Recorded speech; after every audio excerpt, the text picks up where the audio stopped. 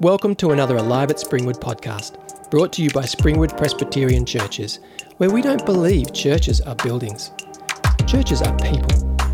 Disciples of Jesus bound together in diversity by God's love, while pursuing faithfulness and vulnerability, celebration and lament, reading the Bible and prayer. May you be encouraged and God glorified by this edition. So we've been working through the book of Deuteronomy, and this evening we come to think about the Ten Commandments. In lots of ways, one of the most important parts of the Bible. If you go into old churches, even some old churches in Australia, certainly in the UK, you'll often see printed up on the wall the Ten Commandments. Back in the 16th century, Queen Elizabeth I commanded that every church in England should have the Ten Commandments printed up there. In previous generations, lots of Christians as they're growing up would have learnt off by heart the Apostles' Creed, the basics of what we believe, the Lord's Prayer, the basic prayer for Christians, and the Ten Commandments, how we're to live. And we probably don't think about them as much as previous generations have. And yet when we come to look at them, as we do this evening, there's a bit of a risk that they're going to feel a bit too familiar, or perhaps that we'll think they're a bit old and irrelevant, or perhaps a bit of both. I hope we can get past that. There's so much that I could say about the Ten Commandments, and there's books and books and books that have been written on it, but I'm going to try not to do that this evening. In fact, I'm going to try and restrain myself and not say too much, which will mean there's some loose ends in what I say, but then open up at the end to see if there's questions or comments or reflections that you'd like to share with us. So we've heard that today is Pentecost, and of course one of the great ministries of the Spirit is that he writes the law of the Lord on our hearts. So let's pray that he'll do that.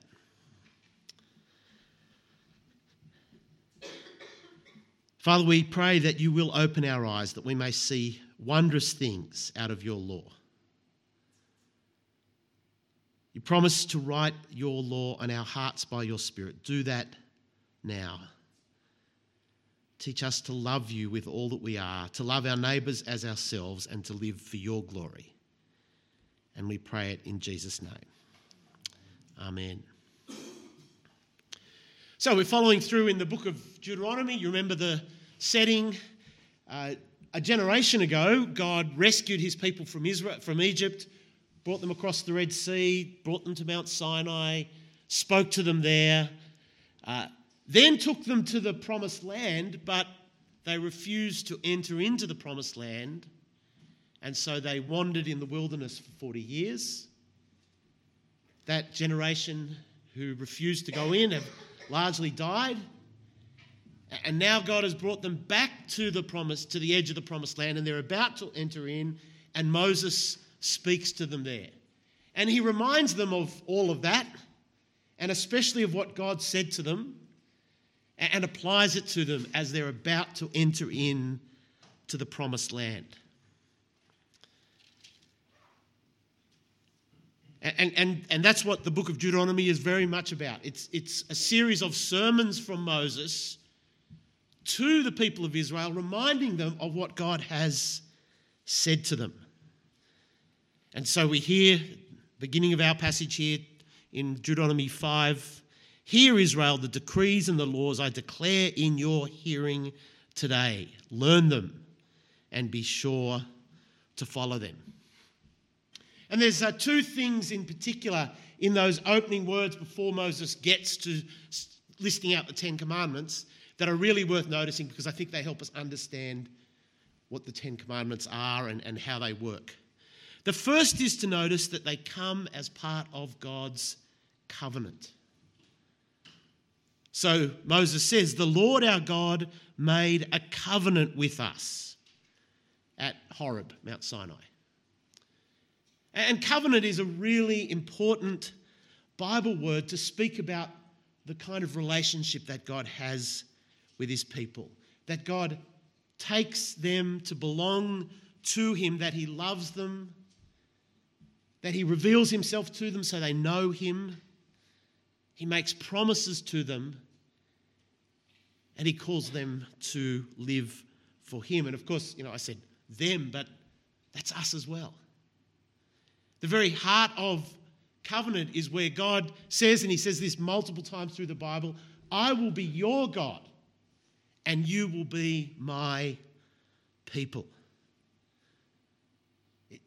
Covenant is a gracious commitment where God offers intimacy and an undeserved welcome to his people. It's not about what they've done for him, but about what he does for them. And that's why it was great that we learnt that new song, He is Faithful, is that what it was called? I was thinking about this because I was thinking about the sermon. It doesn't use the word covenant, but actually that is all about covenant, about God's faithful commitment to us in grace and love to be our God and to never give up on us. People nowadays sometimes talk about the reality of being ghosted in relationships.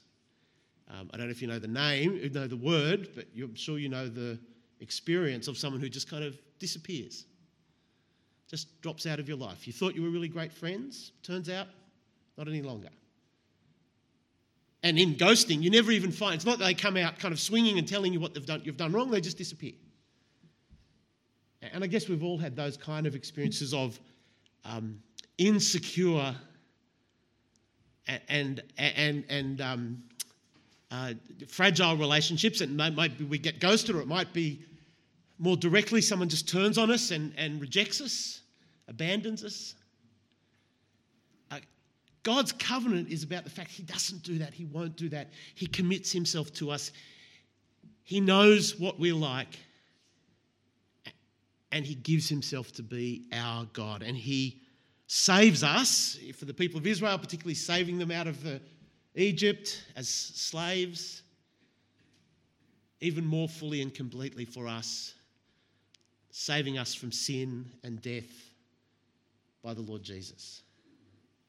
That's covenant, that God has given himself to us and made us his own. And so the 10 Commandments are not a kind of raw demand where God says, I'm God and you just have to do what I say. It's not a transaction. It's not God negotiating to say, well, here's what I'll do for you and then you need to do this for me. He's not setting out a condition that's saying, look, I'll love you if you obey me. No, this is gracious covenant. This is God saying, I love you. I've saved you. You are mine. And this is how you live as one of my redeemed people, restored to be the kind of person that I always made you to be. So we need to see that God's law in the 10 Commandments comes as part of his gracious covenant. The second thing to notice is how contemporary this word is, or these words are. As Moses speaks to the people, he says, the Lord our God made a covenant with us at Mount Sinai. In fact, he's very explicit. It was not with our ancestors that the Lord made this covenant, but with us. With all of us who are alive here today, the Lord spoke to you face to face out of the fire on the mountain.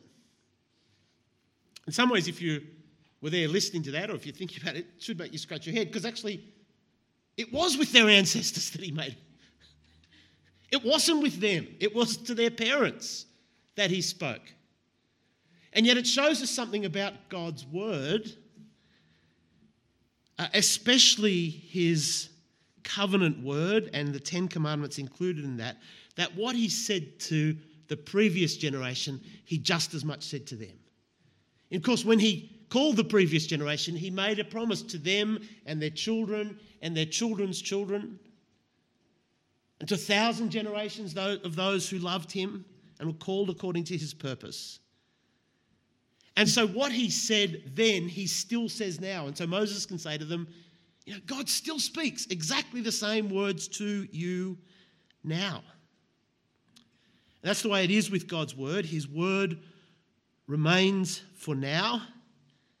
And that's true for us as well. As we hear these words to Israel, they're also God's word to us. Now, certainly there's ways in which the Old Testament changes in how it applies to us.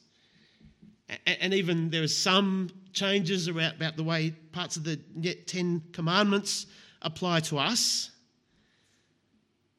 But when Jesus talks to his followers about how they're to live for him, he works from the 10 Commandments. We just read Paul in Romans 13 saying that all of the commandments are summed up in the great commandment, or the second great commandment, Paul's quoting, love your neighbour as yourself. But he doesn't say Christians don't keep the commandments. He's just saying we do, and we do that as we love our neighbour. And so this is still God's word to us today. And these words are particularly important because they are at the very heart of God's law. When Moses now begins to repeat to the people of Israel all that God has said to them, he comes back to the 10 Commandments as the starting point. These are the words that were written on the tablets of stone. And remember what happens to the tablets of stone? They're put into the Ark of the Covenant, and they stay there in the tabernacle and in the temple, because these are at the very heart of how Israel are to live for God.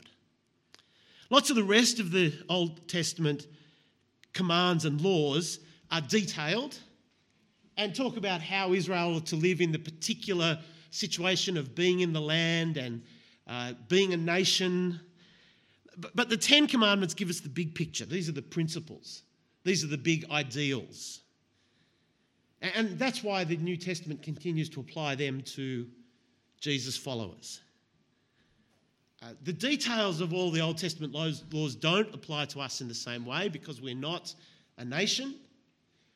We no longer have a temple, or we have a temple fulfilled in Christ. We have a true priest fulfilled in Christ, but we don't have an earthly temple, an earthly priesthood, so things have changed. But the principles expressed in the 10 Commandments continue to reflect God's character and how he's made us. And so these are at the very heart of how we're to live. And so I think it was a good instinct that over the generations, it's often been the 10 Commandments that have been what people have learnt as the basic shape of living for God. Well, what do they say?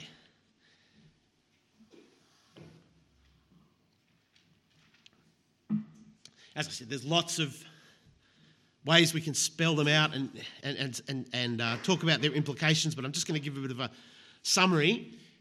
The first 4 commandments really focus on our love and loyalty to God. He has loved you, and he's promised he will be faithful to you. He'll never let go of you.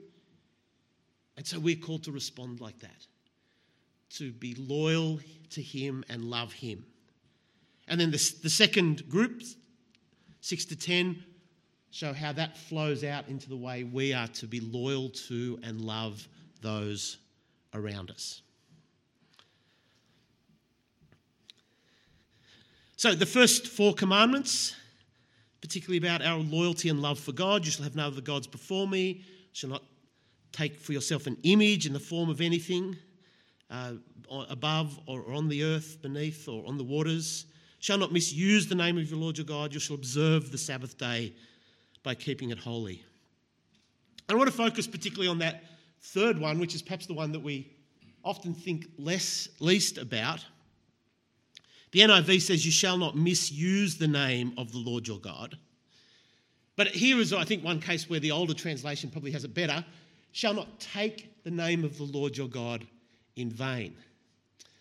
And I guess we often think about that in terms of swearing and blasphemy. We shouldn't use God's name in a way that is disrespectful for him.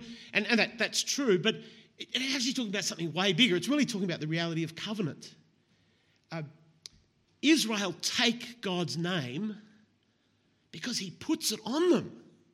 He says, you will be my people.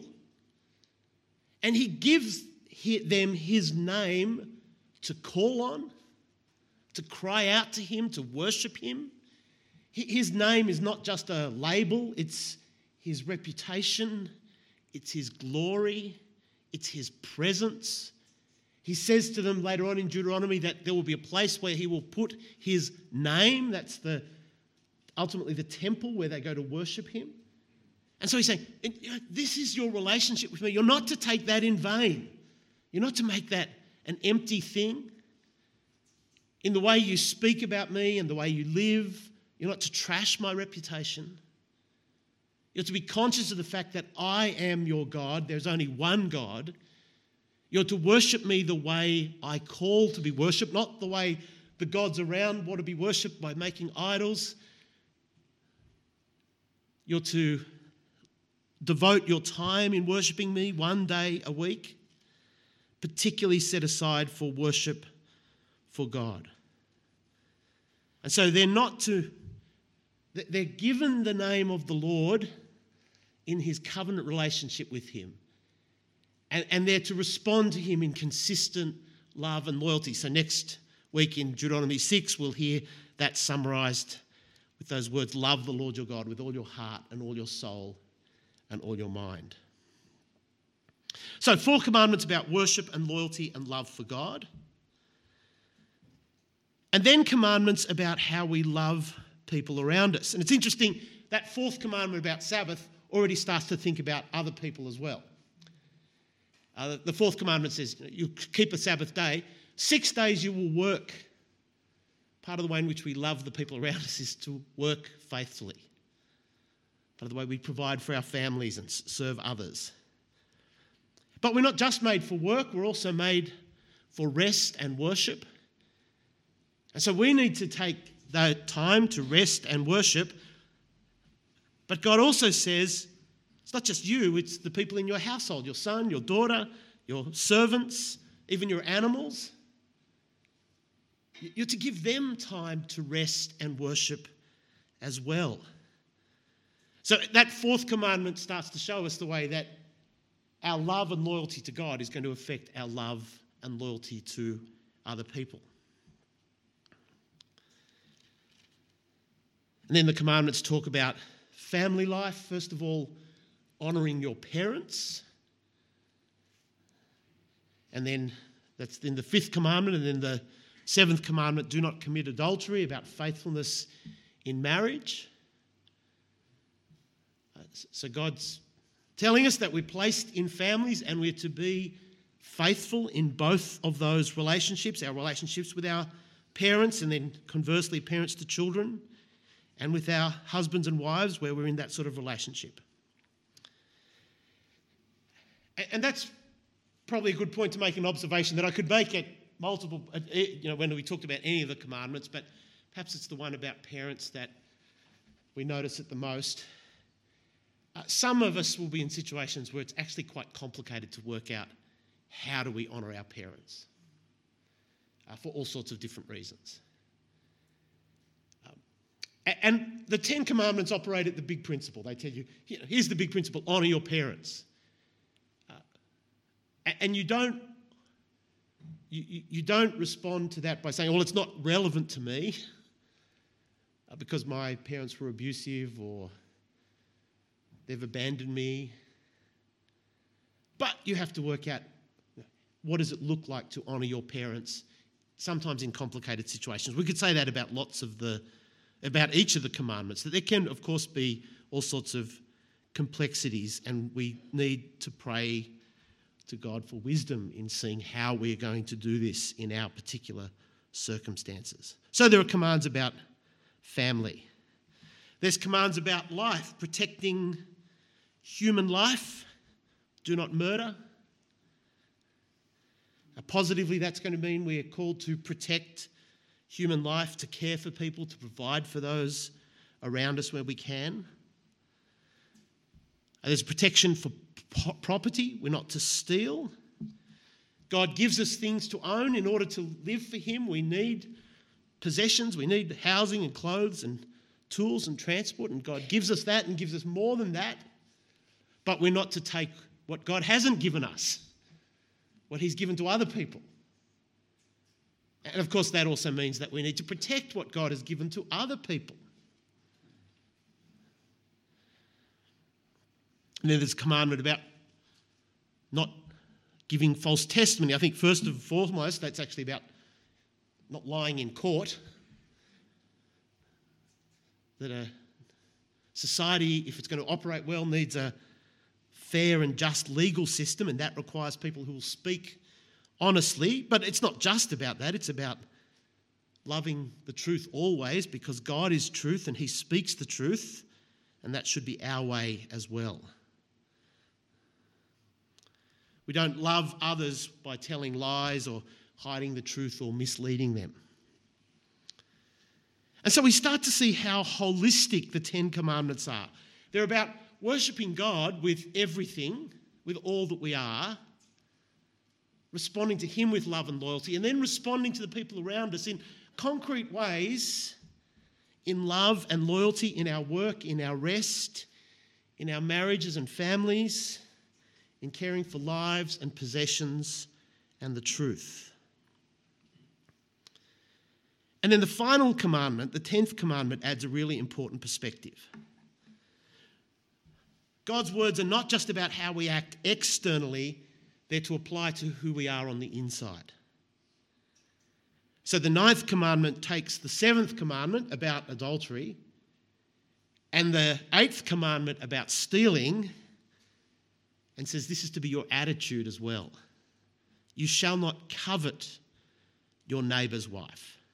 You shall not set your desire on your neighbour's house or land, male or female servant, ox or donkeys, or anything that belongs to him. It's not just that you need to keep your hands off what does not belong to you. You should keep your desires off what does not belong to you as well.